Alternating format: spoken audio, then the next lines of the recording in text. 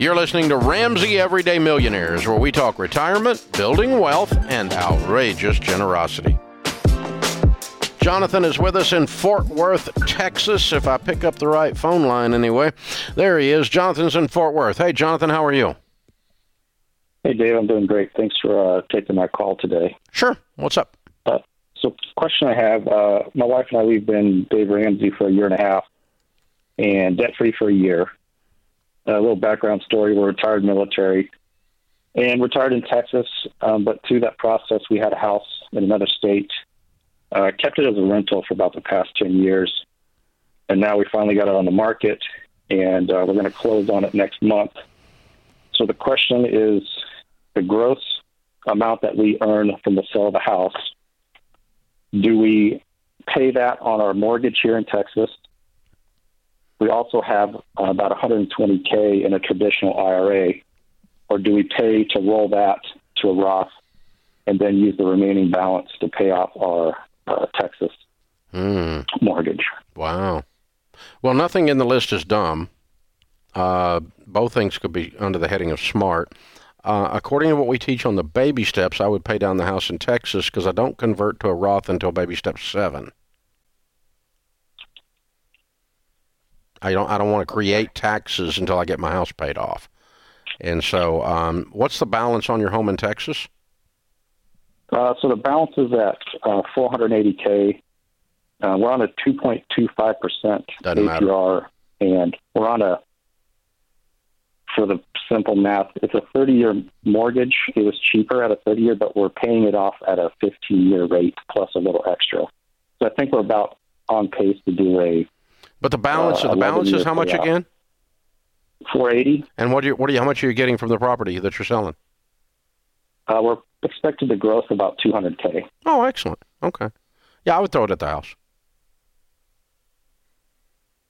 Okay. Here's the deal. I don't want to create taxes and give the government the tax money while I've still got house debt, because effectively you would have been borrowing on your home to pay the Roth IRA taxation. You follow me? Okay. That's why I did that. In other words, if you've got, let's just pretend that you owe $200,000 on your house, $280,000 on your house, okay? And you have the opportunity to convert to your Roth IRA, but it's going to create $200,000 worth of taxes. Are you going to go borrow $200,000 more on your house in order to convert to a Roth? No. If you use this money to convert to a Roth, it is exactly the same thing in a balance sheet scenario where you lay it out on the balance sheet. You created the same thing, you just did it in reverse. And that's how I decided not to do that. That was the critical thinking path I used to say I wouldn't borrow on my house to pay taxes on converting a traditional to a Roth, and I won't pay taxes converting a traditional to a Roth in lieu of paying down my house. It's the same thing, but backwards. That's all. That makes sense?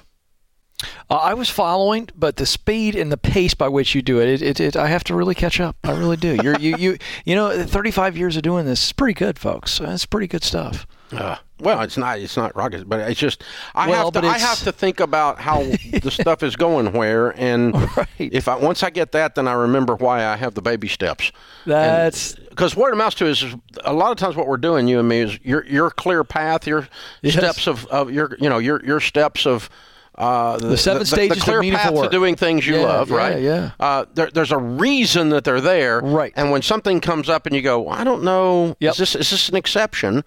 Then you go, no, because that's right. Here's the way I did that. You walk it back through. Here's the logic. Oh, flow. Sure. Yeah, it makes total sense. And if you do that, then you can understand. Oh, well, that's why the baby steps still work after all these years. Yep. That's why your clear path to doing work you love will still work 20 years from now. Well, one of the things, when you walk through that, what it does is by using that methodology and the way you kind of logically work through that, it also takes out the emotion, which I think is so important.